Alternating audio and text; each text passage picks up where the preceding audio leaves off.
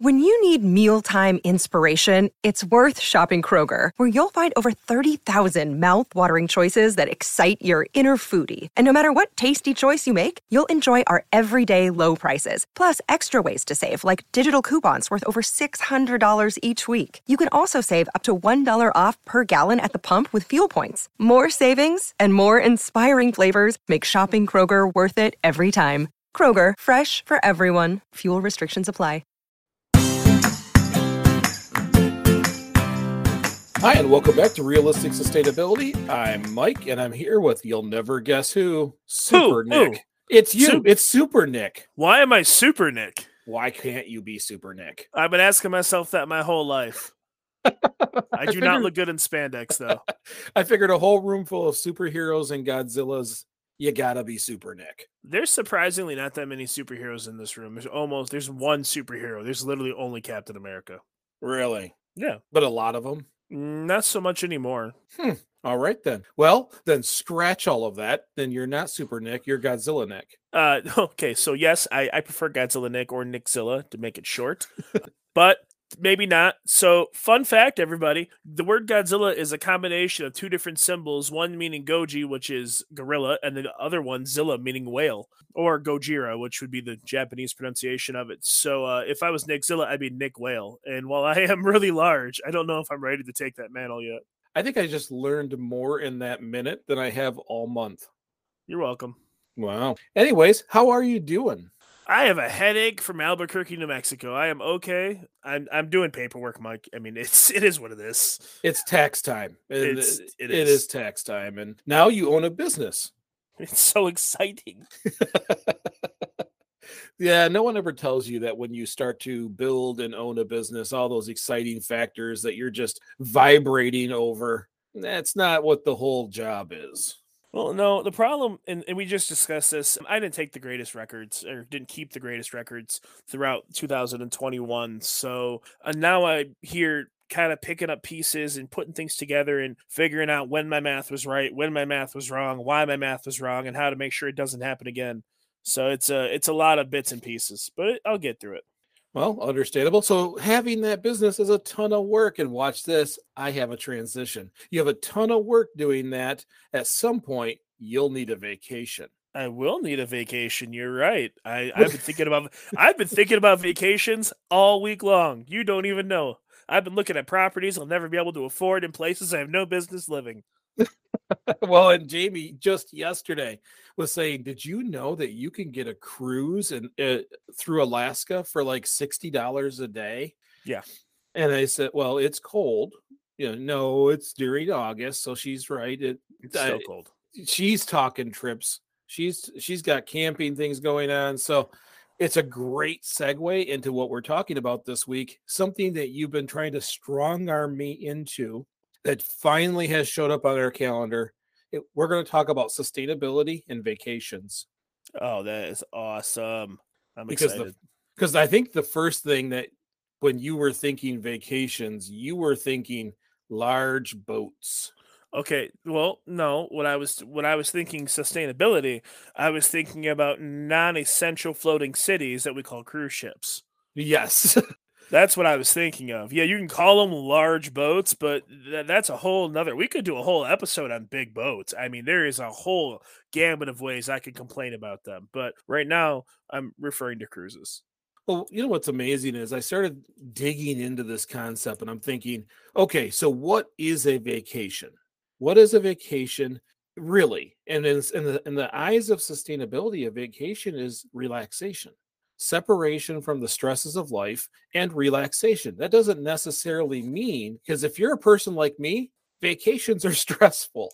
If you're on planes and boats and traveling and living as if you don't have a home, however you're having your vacation. I know I'm not allowed to say that. Jamie gets mad when I say camping is spending a ton of money to pretend like we're homeless. It's okay. I'll say it. I say it all the time, actually. But really what it should be is relaxation, calming, getting back to being a human, being a person. Vacation has turned into, where do I go? What do I see? How do I get there? And that is where I think some of the disconnect happens between vacation and sustainability, because honestly, a vacation can be anything that makes you feel better, anything that makes you relax for a little bit and gets you away from your daily grind, away from our process to more of a person. See, I think that there's a couple ways to look at it. I think that in an ideal world, the purpose of vacation would be to allow you to get back in touch with who you actually are as a person. Because when you get caught in the day-to-day stresses of, your job, you're dragging terrible responsibilities, priorities, stresses, even things you love, like your kids and running them here and there, and all these little things just eat away at your soul because you have to do them because they're a priority. Regardless of the reason you saddled yourself with that priority, some things you just have to do. And they have to be done whether you like them or not. That wears on you. So in an ideal world, you go on vacation, you separate yourself from all that stress, and you're able to kind of get back in touch with who you are. The disconnect comes in the notion that most of that stuff is super hard to book and is super expensive, and you only get a certain timetable to do it. So when you look at all these, that looks like it'll be fun, that looks like it'll be amazing, blah, blah, blah. Well, this is our itinerary for this, and this is what we're doing here. And your vacations more often are more time stringent than your real life is. There's a lot of disconnect. And we're not even touching on the sustainability part yet. We're just talking about like your soul as a person. Like, Yeah. you know how many people go on vacation and then need another day off of work to recover from their vacation? Well, no one can see this right now, but I'm raising my hand. Matter of fact, it's a requirement for when Jameson creates whatever vacation we have. She is an experienced person and tries to jam in as many experiences she can in a small amount of time. That wears me out. And when one of the requirements about our vacations is that I need a day, that when we get back, to reset, to go back to my daily grind. Because if not, I come back twice as exhausted as when I left. I am one of those people. I am that person that needs that moment, that reset. And then let's be honest, other than the experiences that I find are cool, the true relaxation happens in that one day. It doesn't matter if we're camping. Matter of fact, you've camped with me several times. Here's how you know that I have fully unwound and relaxed. I do not have a thing to think about, not business, not work, not any of these things, because I immediately go to sleep. And there has been camping trips where I've slept full days. There is something to be said about that. You slept a lot at the last trip we went on, and I was really surprised. But to be honest, I'm not overly that different. I didn't sleep as much on the trip with you, but the trip we took with some of our friends to Mackinac earlier in that summer, every day it was the same thing. We got up. It was super cold in the morning, went to the restroom, got some coffee, got around. And right about eating lunchtime, we'd go to bed. We'd fall asleep at like noon, 1 o'clock. We'd get up at like 5 every day. I took a 4-hour nap. I don't take naps. Neither do I. And it was just, I was so calm. I do want to add this after making our homeless living joke thing. I've never been a very big fan of camping. And to some degree, I'm still not. I'm a huge fan of spending time with my family and friends. And that is the best part for me that I get out of camping. It's just sitting around BSing with everyone. You're making memories and having a good time. But because I'm so relaxed, I do the same thing. I sleep way more than I would, really realize until then. Yeah, to me, that's the relaxation part. And, we no longer sleep in tents because of me.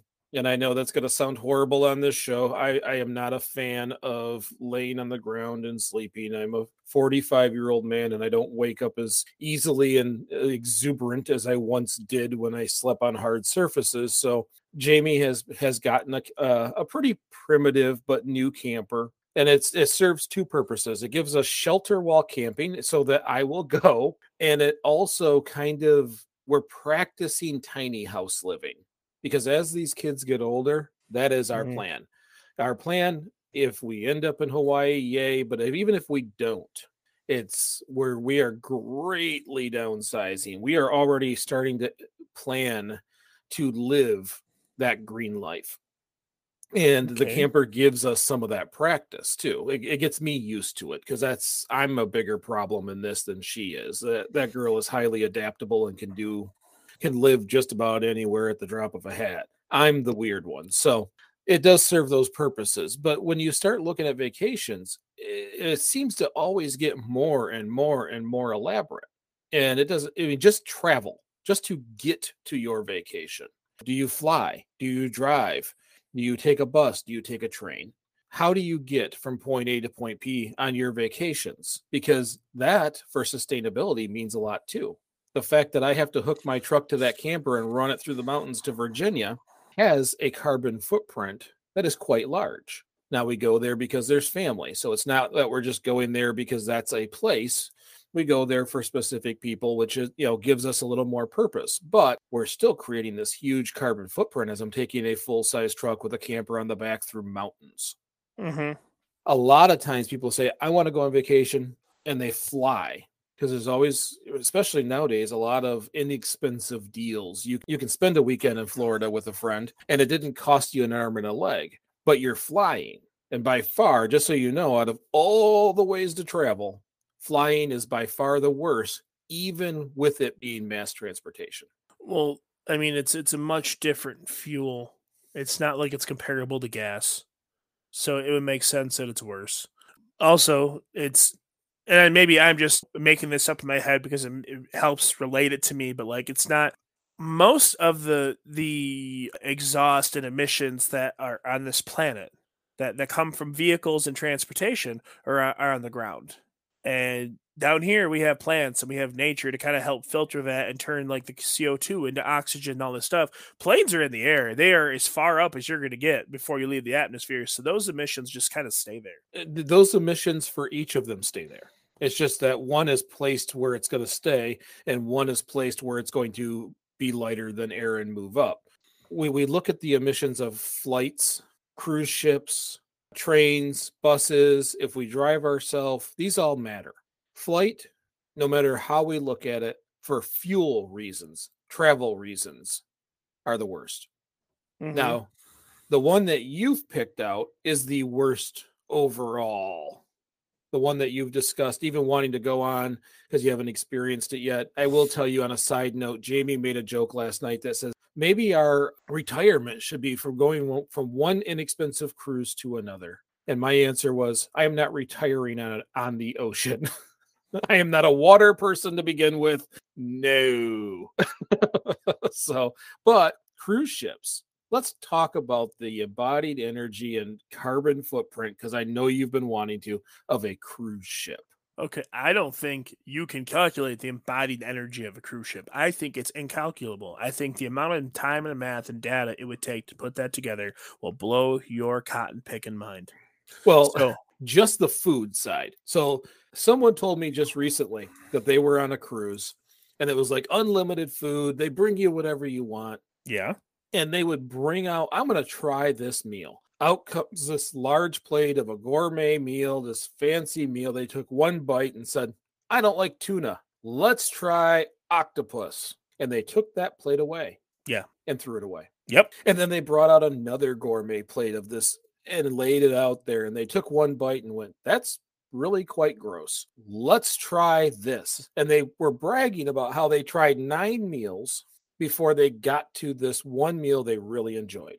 Can you imagine not only the embodied energy of that one meal, because it took all those other meals to get to this one, but all the lives lost from where in the world, the travel that it took for this plate 9 times to feed this one person one time? Well, yeah. And so depending on the cruise, but most of them are all inclusive. So when you get to go to those dinners, you sit down, you can order the entire menu for one person. They'll bring everything. You can pick and choose and nibble and blah, blah, blah.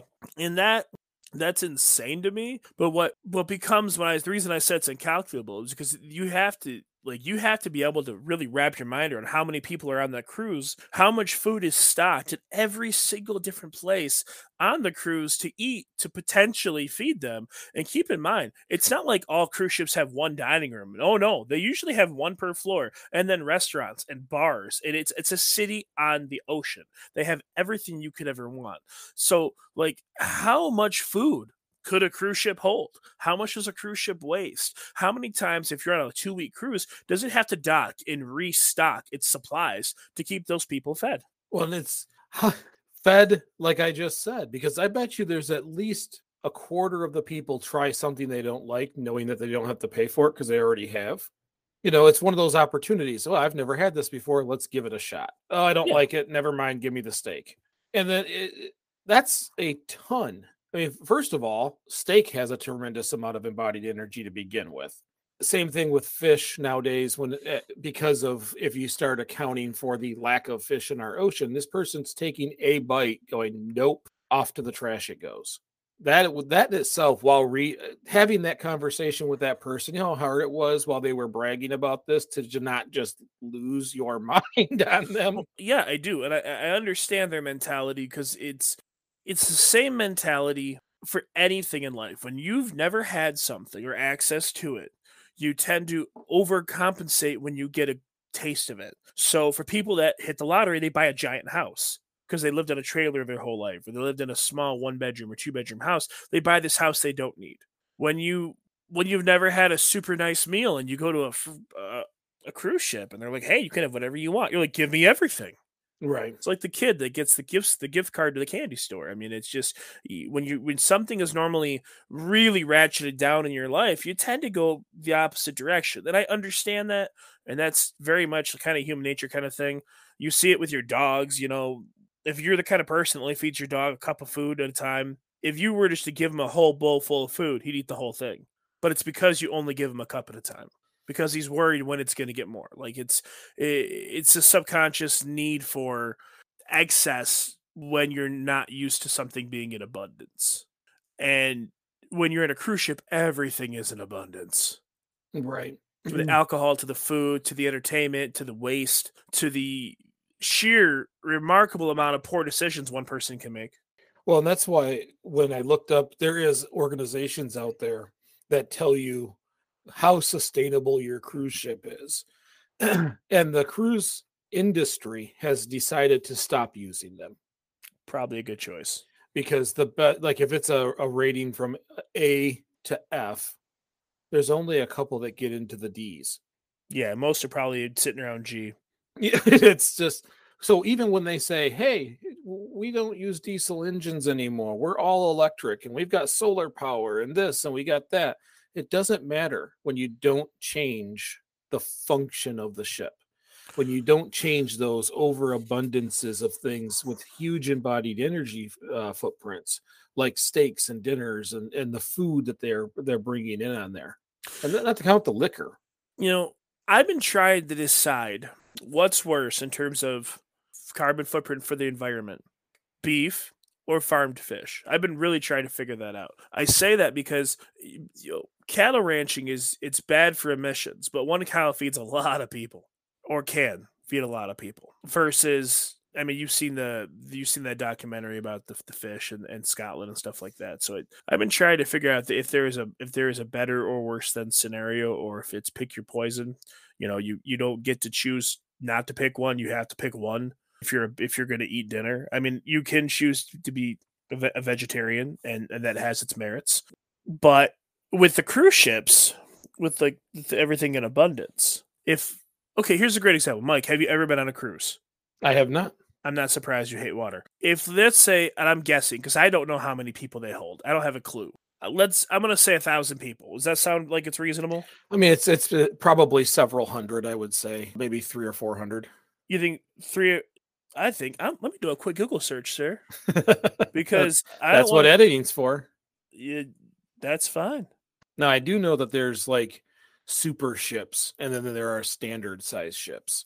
So there could be two different styles and how many that can fit in there. Oh, for sure. And there's a difference between the ships. Like there's the huge ones that are in the ocean, and then the average cruise ship carries about 3,000 people. Oh, never mind. I was very far off. All right. Well, that's painful. Now think about that meal situation now when you have 3,000 people. Well, yeah, if you just average that out about 3 meals a day, which is outlandish and outdated, but that's what we're going to go with because that's what people still associate with life. 3,000 passengers, 3 meals a day. That's 9,000 meals. If the cruise is 7 days long, that's what's that? What's 9 times 7, Mike? It's 63. 63,000. 63,000. 63,000 meals if no one takes a second one. Yeah, not including their snacks in between, not including being hungover, getting getting something else, not including midnight munchies and all. And okay, so then what does a meal mean? Okay, so like if you say meal, are we talking like a number one at McDonald's? Are we talking about a steak dinner at Lucky's? Or are we Well, on talking the cruise ship, you're talking usually a meal. Like they're going and getting a steak, they're going and getting a baked chicken, they're going and getting something that is larger. Now, breakfast, which has always been a subpar meal, is a much easier one because it usually has to do with eggs, but I guarantee they load it with sausage and bacon and the rest of the meats. I bet you that quite often that comes with a steak. So, when it comes to these meals, 63,000 meals, you're all your late night partiers are hitting one more meal before bed. Their quote unquote fourth meal. You're probably closer to between 75 and 80,000 meals. Absolutely. And you got to figure that's a starch, it's a protein, veg, rolls. So I was reading an article the other day about bakers, and cruise ships generally have 2 to 3 pastry chefs that make rolls from the time they get up to the time they go to bed. All they do is make rolls. They have machines where they make these 55 to 60 pound dough balls. They put them in a machine. The machine is just got a great system. It's a non-stick, like looks like a big metal lattice to press the dough ball through it. Makes the rolls. They let them proof. They bake them. Boom, they're good, and they're just pumping them out into these dining rooms. It's, I mean, I'm a fat guy. Like I like food, but like, oh my gosh. So, and that is just cruise ships, because like you called them, they are really mini cities. They have more people on that boat than this town has in it. So they really are small, compressed cities floating on the ocean. That, to me, the embodied energy on a cruise is so much greater than just a single flight because of that, because of the amount of waste. And on a flight, the more people that are on it, the less embodied energy you have at the end, the smaller the carbon footprint. You fly by yourself versus having 60 people on the flight, it's a different number by far. But on a cruise, the more people that are on it, the worse it gets. Only the fuel economy gets better.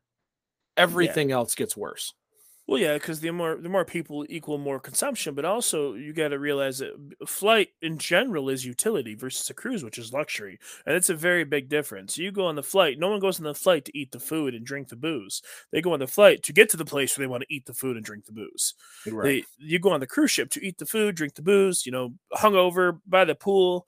And here's another thing that I think is just ridiculous. I don't understand the idea of getting on a boat in the water to get in a bucket of water on the boat in the water, but that's just me. I've never been on the cruise. I don't understand it.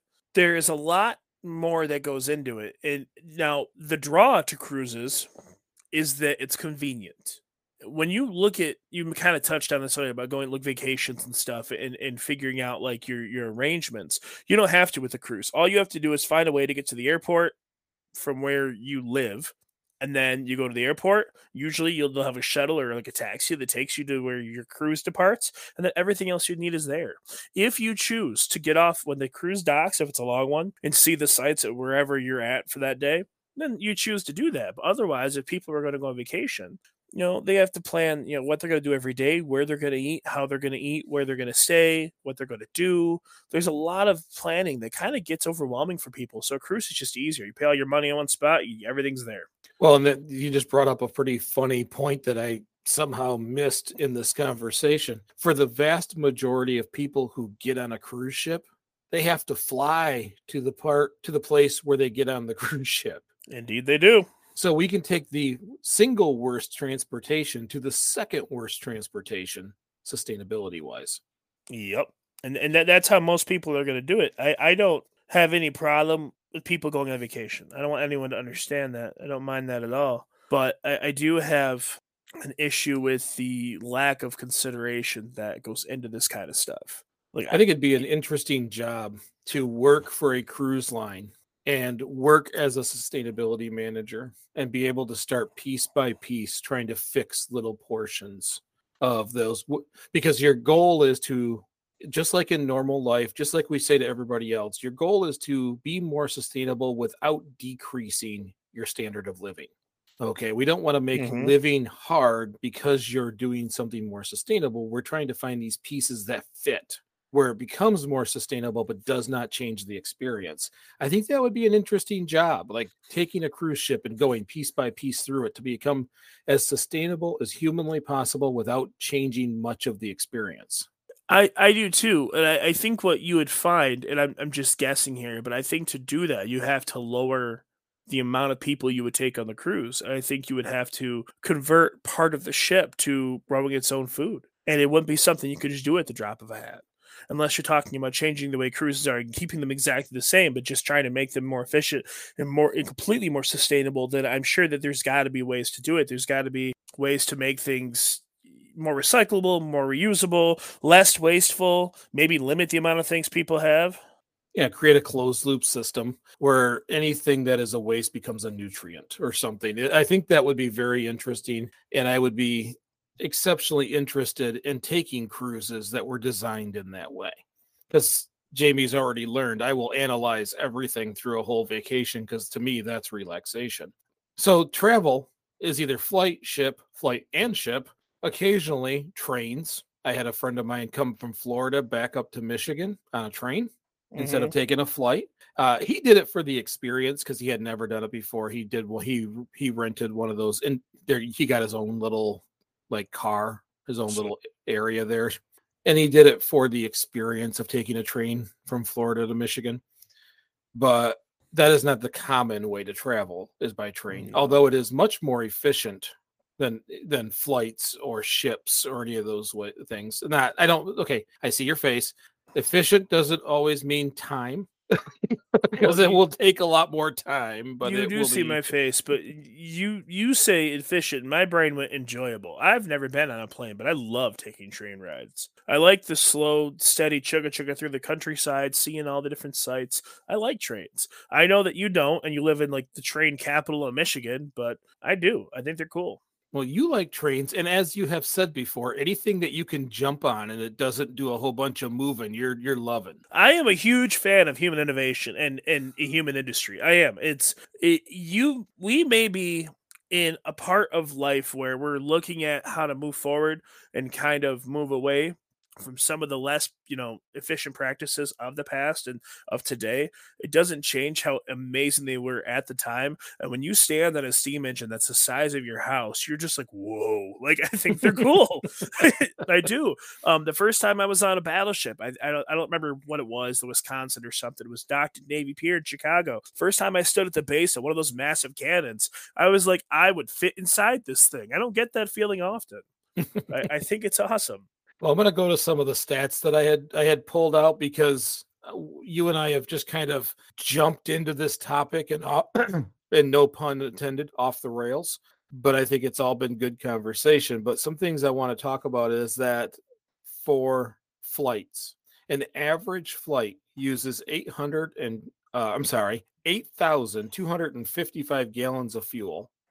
Wow. And there's 87,000 flights per day on average. Okay, when you say on average, what does that break down to in terms of mileage? Are we talking coast to coast, or are we talking how long do you have to fly to use up that many gallons? That's taking the average from the long flights and the short flights. That's it. International flights, over the ocean flights versus I'm going from Detroit to Cleveland. Yeah, I understand that. I know how to get an average, Michael. I understand the meaning of the word mean, but what I'm asking is, what does the number break down to? I have no idea. Idea. Okay, well, that's fine. I thought that's what you asked. No, you listen to the words coming out my mouth. So out of all of those, I expected a lot of gallons of fuel to run a turbine. What I didn't expect is that we, on average, in this world, have about 87,000 flights a day. To me, that's a lot. That is a lot of flights. And I get it. Some places go back and forth all day long. But that's a lot of flights. You think that, but okay, so on average, how many people are going to be on a plane at a time? Was it 60 to 80? Okay, so even if we round that up to 100, you said 87,000 times 100 is only what, 8.5 million, almost 9 million people a day. There's 7 billion people on the planet, Mike. I understand. There's still a tremendous amount of people trying to get further than they could drive. No, I agree with that. My point is, though, is that the number doesn't surprise me because I actually expected it to be higher. Oh. I guess at one point it probably was too, because these are COVID numbers, and I know flights have been greatly COVID reduced. Numbers. Yep. Like pre-COVID or during COVID? During COVID. That's the most Oh. recent report of flights per day. Oh, we got to look at the report before COVID. I'm afraid to now. Yeah. So when you're traveling, we know that transportation mode airplane is the worst. The second worst is your car. By putting us in our own private transportation, we're creating a large footprint, because I'm only putting the 5 people in my family in my truck, hooking the camper on, And driving getting 900 miles. 8 miles to the gallon all the way to Virginia, where if we had a place to stay there and we took a bus, it'd be greatly lower the amount of embodied energy and carbon footprint. Mm-hmm. Mass transit is always best. What I didn't know is that trains, and I guess I do understand it because so many more people fit on a train than a bus, but trains are considered one of the most efficient ways to travel in sustainability. And I assume that is primarily because so many people can fit on it. Mass transportation option. I don't know a lot about how much more added force they need to generate to pull additional carts of people, but I assume that those motors have a pretty high output in that they could probably pull a lot of people with not a whole lot of extra energy use. Like, I think that trains are designed in terms of like the rails and the cars and stuff for like kind of minimal inertia, not inertia, friction, sorry, minimal friction, right? So like when they go across the rails, there's not a whole lot that stops them. That's why they're so hard to stop, because there is no friction and they're so heavy. So I assume that like when you get a train going, once it's going, it's almost like what I would call cruise, where it's like minimal fuel usage. Mm-hmm. I can imagine it. They can probably hold way more people and probably haul a lot more than what they already do in terms of like citizen transportation. If that became the main way to transport people, it would probably be way better for the environment versus trains. I think we're gonna get to a point where planes are less used because of Hyperloop. Hyperloop can get please you from explain point that to A. me? Yes. When you go to the bank and you put that little thing inside the air suction and it disappears and goes inside, your check just took a Hyperloop trick. Yep. So what it does is you have this long tube with a train car inside, and what it does is it decreases the pressure in front of it, increases the pressure behind it, and gives an electrical charge to the track, to the train itself. So you decrease the front, increase the back, it pushes forward, and then it's electrically driven from there. So is that like a vacuum tube? I don't think it side to the other. Yeah, I don't think it actually uses it as a vacuum. It's a decrease and increase. A vacuum is 0. Mm-hmm. So I think it works towards that, but you can travel at speeds just as quickly, if not quicker, in a Hyperloop than you can on a flight. So are those already in use? So I believe in Arizona, and I believe it was MIT that created the first functional one, and they were able to transport people from point A to point B. The problem was, remember, relativity. You have to gradually speed up and gradually slow down for your passengers to not notice, because there's no windows. You're in a tube, so you have no bearings. You have to be very careful about. They sped up too quick. They stopped too early or too quick. There was a lot of people getting sick.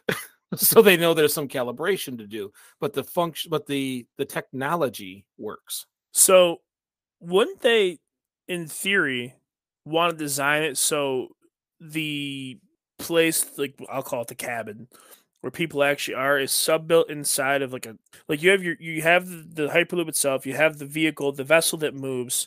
Wouldn't they want to sub-build something inside that has a padded layer of insulation that allows for the flexing? So as it moves, it goes real fast and it slows, down real quick.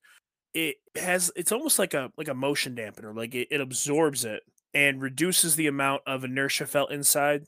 It would be the same equivalent it would serve the same purpose as a egg white and egg yolk inside of an eggshell. So essentially, like if you designed it like an egg, with the stronger exterior, though, mind you, you can throw an egg as hard as you want, as hard as you want. And if you can catch it without breaking the shell, the yolk is intact. It doesn't get scrambled. It doesn't get beat up. People say they do, but it's really hard to scramble an egg inside the shell. Like, it's really hard. So, I mean, like, there's got to be a way to do that. There's got to be a way to, like, kind of.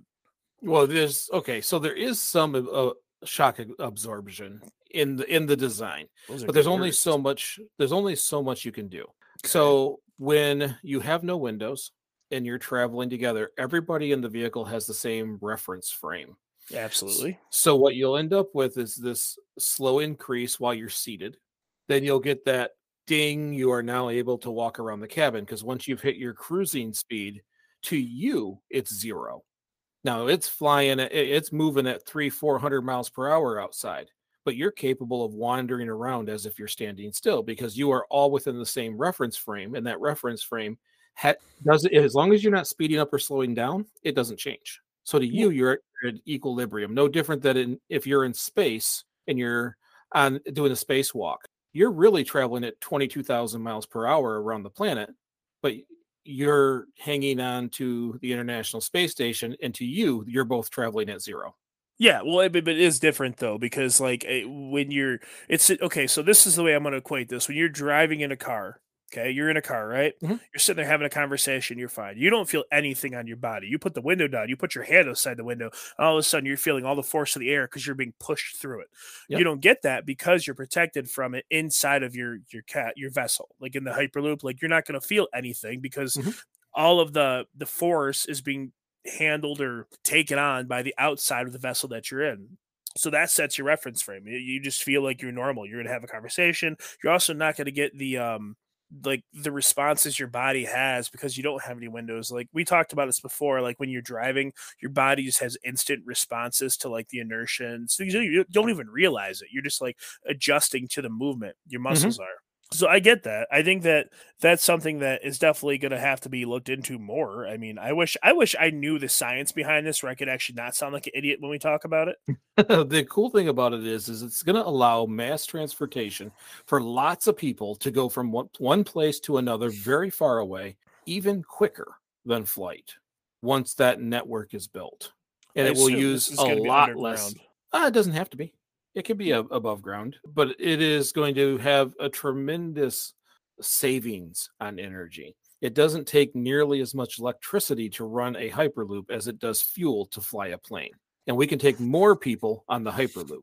And you can make it a better experience. Anybody who's ever flown on a regular basis, it's not exactly comfortable. There's no space in there. It is not comfortable. And even when the ding, you can now move around the cabin to where? To the bathroom that I have to put half of me in to start. Like it's tiny, it's inconvenient, and it's uncomfortable travel. Hyperloop doesn't have to be that. Hyperloop can be very comfortable and even have a dinner car or a bar car and still be immensely more sustainable than a flight. Nope, go ahead. I was going to say, I think that sounds something that's really exciting and interesting. I just didn't know that technology had already been like really, I guess, designed. I've heard of it. I've heard people mention it, but I've never really looked into it. So I didn't really never look at it as like the tube for the bank. That's genius. So something I found while researching some of this stuff was motion sickness. That is our body's inability to manage the change in velocity, right? It is an evolutionary trait that has nothing to do with velocity. I would assume it's your inner ear, it's your balance. It is motion sickness triggers the same function for your body that makes it think that you've been poisoned. Oh, okay. So Go on. So that the same reactions you get with motion sickness, or what comes just before motion sickness, apparently would mimic being poisoned. You ate the wrong berries. Now you're having these effects. So your body's default response is to vomit. Oh, okay. So by being poisoned, you're really talking about drinking alcohol. That's a form of poison. It is. Your body responds to it by like the feelings of like when you're drunk, how you lose the ability to walk straight, you kind of get blurry vision. Like that's very mild effects of poison, really, because when you drink alcohol, you're like poisoning yourself for fun. A little bit, yeah. But I found it very interesting that our body uses the same processes for the inability to understand the velocity changes. So those sharp movements back and forth, as we're in a vehicle, like I don't generally get too motion sick unless I'm with my brother-in-law. If Clay is driving in Virginia, I should probably bring a bag. Other than that, I generally don't. But to me, it was very interesting to see why the body does what it does when it comes to that. I know it's not relevant to this conversation, but it's a little piece of information that I think is worth saying. I don't get motion sickness, like flat out. I don't get it, but that's just me.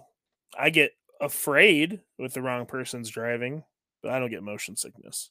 So the modes of transportation are try not to fly. If you have to drive your own car, do the best you can. I understand part of being realistic and realistic sustainability is to know that you've purchased a vehicle to use it. And I know that going on vacations quite often means we're taking our own vehicle. If not, rideshare is good. Add a second family. We do it all the time with Clay and Brittany, or whoever will ride with us also. That does help a little bit. But buses and trains are still by far the most efficient for sustainability reasons right now, but we will see more coming like Hyperloop. The other part I want to say real quick was when I was talking about that agency that rates the cruise ships, that the cruise line will no longer participate within their rating systems. What they rated was quite simple. Sewage treatment, which we didn't discuss as a massive problem on those ships, air pollution and air pollution reduction, water quality. Remember, you're in the ocean, but you're in the ocean in salt water. So the amount of fresh water you have to take with you, refill and add and waste while you're on there. Their general transparency on how they operate, fuel and criminal violations. That's what they were rating when these companies said, okay, never mind, we quit. Some of them did not want to respond to the sewage treatment side. Some of them did not want transparency for the water compliance. That's because I would assume that they're treated. Well, they probably don't treat their water. They probably dump it into the ocean. I think it's supposed to be treated before they do that. But I don't think they all do, because we've had multiple reportings in the news within the last 5 years of just dumping. I actually think that treating it. Okay, so here's an ignorant statement. I wonder if treating it, depending on what we're talking about here, might not be worse for the water before you put it into the. I mean, if you're talking like just like waste, like human feces and that kind of stuff going to the ocean, like there are tons of critters that will just eat it. Just disgusting and gross, but they will. Right. As for treating it, I don't know how those chemicals that we're talking like they treat it here like at a water treatment plant with the chlorination and stuff. I don't know how that affects any of that stuff. I really have no idea. I'm completely ignorant to it. So if anyone that hears this has a background in like water treatment and sanitation and that kind of stuff, I would really like to hear some information on that. But I'm not surprised that they don't want to provide that information. I'm sure that those ships are one of those things where they have a blanket policy for their laws and the regulations, and they scrape by, and then it's a lot worse than people realize. Well, okay, so I told you most of them failed miserably. So out of the 18 companies, 16 of them were flat Fs, which means 2 of them were not. And both of those 2 were owned by the same company. And that same company was Disney. Disney was the only cruise line to not flat F those things. Really? Now, I guarantee the first thing people say because I told Jamie that and a few other people when I read it, they're like, "Oh, because Disney has more money." They can kind of buy their rating up, but I don't think that's how these ratings. I don't work. think that's accurate at all. In fact, I'd be willing to bet the other companies probably have more money than Disney. Disney, I think, puts more stock into being different. And they save money. See, here's the thing. Sustainability generally saves money.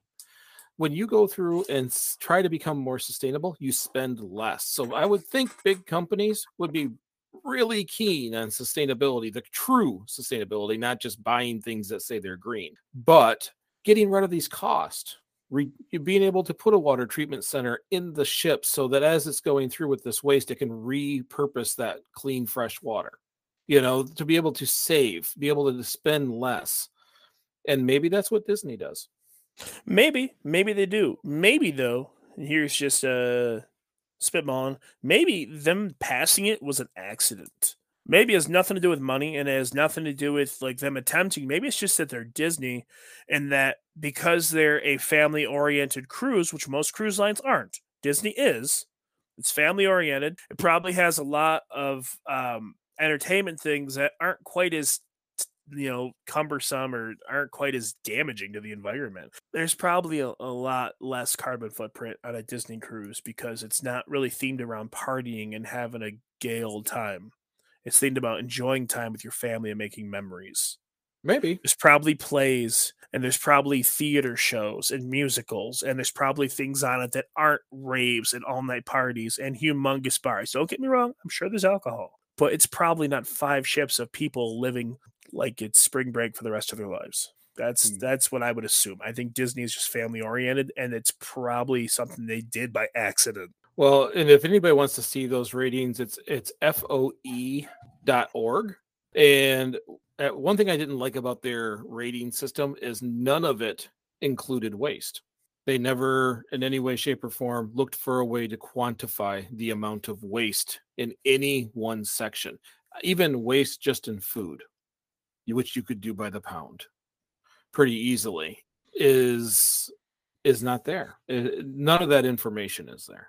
Well, in order to quantify it by the pound, you would have to have numbers as to how much they purchase. But I would assume that in some cruises, it's probably easy. The cruises that are a 3-day cruise, it's probably not that difficult to figure out because then they stock it for 3 days. But when you have cruises that go from 7 to 14 days, the ship can't hold enough supplies for that amount of time. So they have to, I assume when they dock, on top of being refueled, they probably are getting more supplies brought in.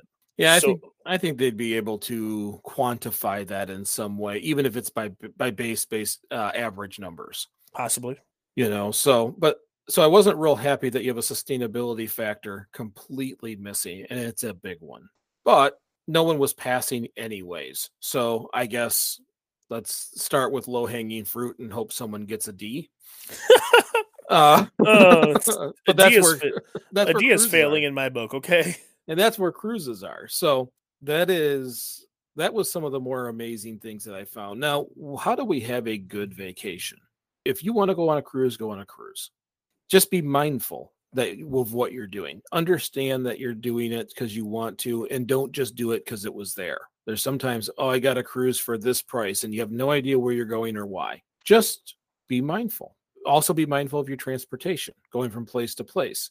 What mode are you taking? Now, can I take a train to Florida to get on a cruise? Yes. Do I have that much vacation time? Probably not. So we have to be somewhat reasonable and respectful and understand that people work their whole lives and sometimes they want to take a vacation. Although I'm learning through my wife that vacation to me is relaxation.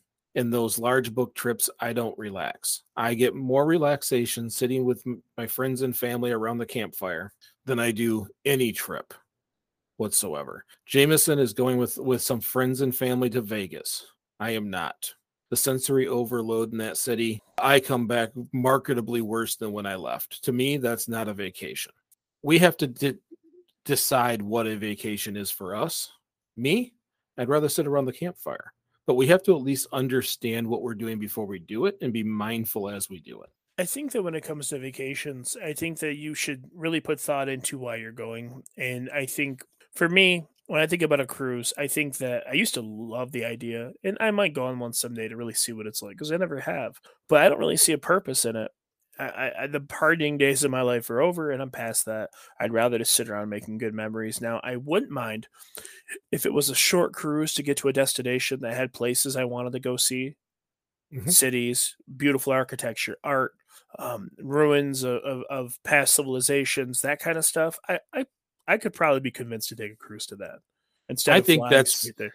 I think that's how you'll get to Hawaii to retire with us. Is take a cruise, get off the ship in Hawaii, and just don't get back on it. That might actually happen. I'm not flying there. I've never been on a plane in my life. I will drive to Florida to get on that boat, and I will go to Hawaii. But I don't know. And to be fair, a lot of the things that I've said in a lot of these, episodes that we do are predominantly kind of harsh on this kind of stuff, and it's just my opinions because I've never been on a cruise and I've never been on a plane, and I may change my perspective once I get exposed to it and get some real life experience on it. But when you look at the numbers, look at the ridiculous waste and the human perpetuity to sit there and destroy just to enjoy themselves, it's sad to say that a lot of people in this world, when given the ability to do what they want because they're not used to it, destroy way more than they save. They waste and they go through ridiculous amounts of anything because they can, because no one's told them no or told them that, you probably shouldn't do that. It's why do you care? It's unlimited. Well, it's not unlimited and it's not forever. And neither is the planet if we don't stop doing that.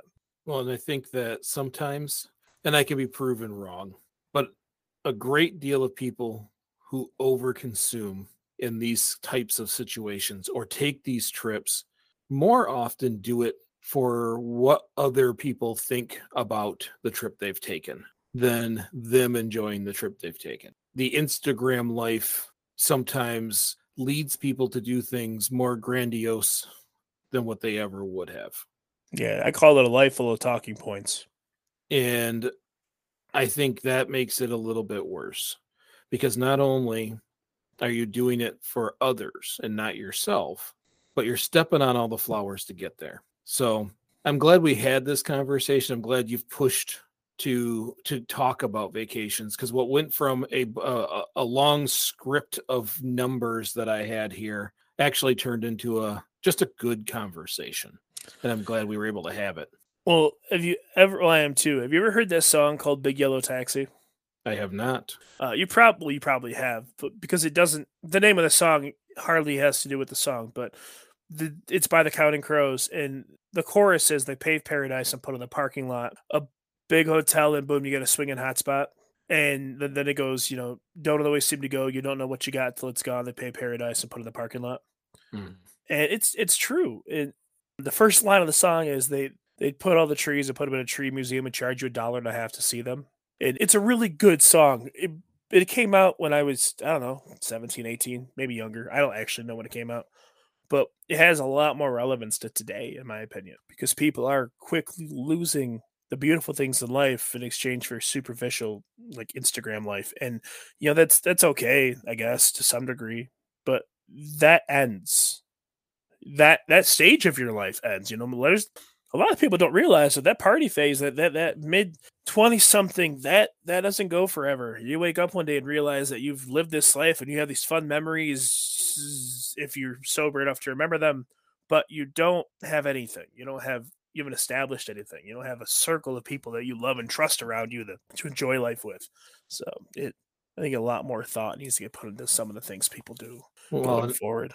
And I think so when it comes to vacations, take a moment and think about it. I'm learning to discover those little spots. Jamie loves to go hiking and we do all these things. So we find these little beautiful places and we just sit there and enjoy it. So find what's good for you, find the right kind of vacation and relax, because we need that in our soul to relax before going back to everyday life. So I encourage everybody to at least think about their vacations before they go on their vacations and do what's right for them, but do it in the eye of understanding for sustainability. So that's all we had for this week. If you like this episode, share it with a friend or on social media. The other ways you can support Realistic Sustainability is by becoming a monthly sustainer on our Anchor hosting site, just by searching Realistic Sustainability, or just leaving a 5-star review. Any kind of interaction helps us out tremendously. Say hi to us. We like to see it. Thank you so much again for listening. And remember, we just get together each week so we can get a little bit better. Little bit, big bit. I'm Mike. And I'm Nick. And we'll see you next week.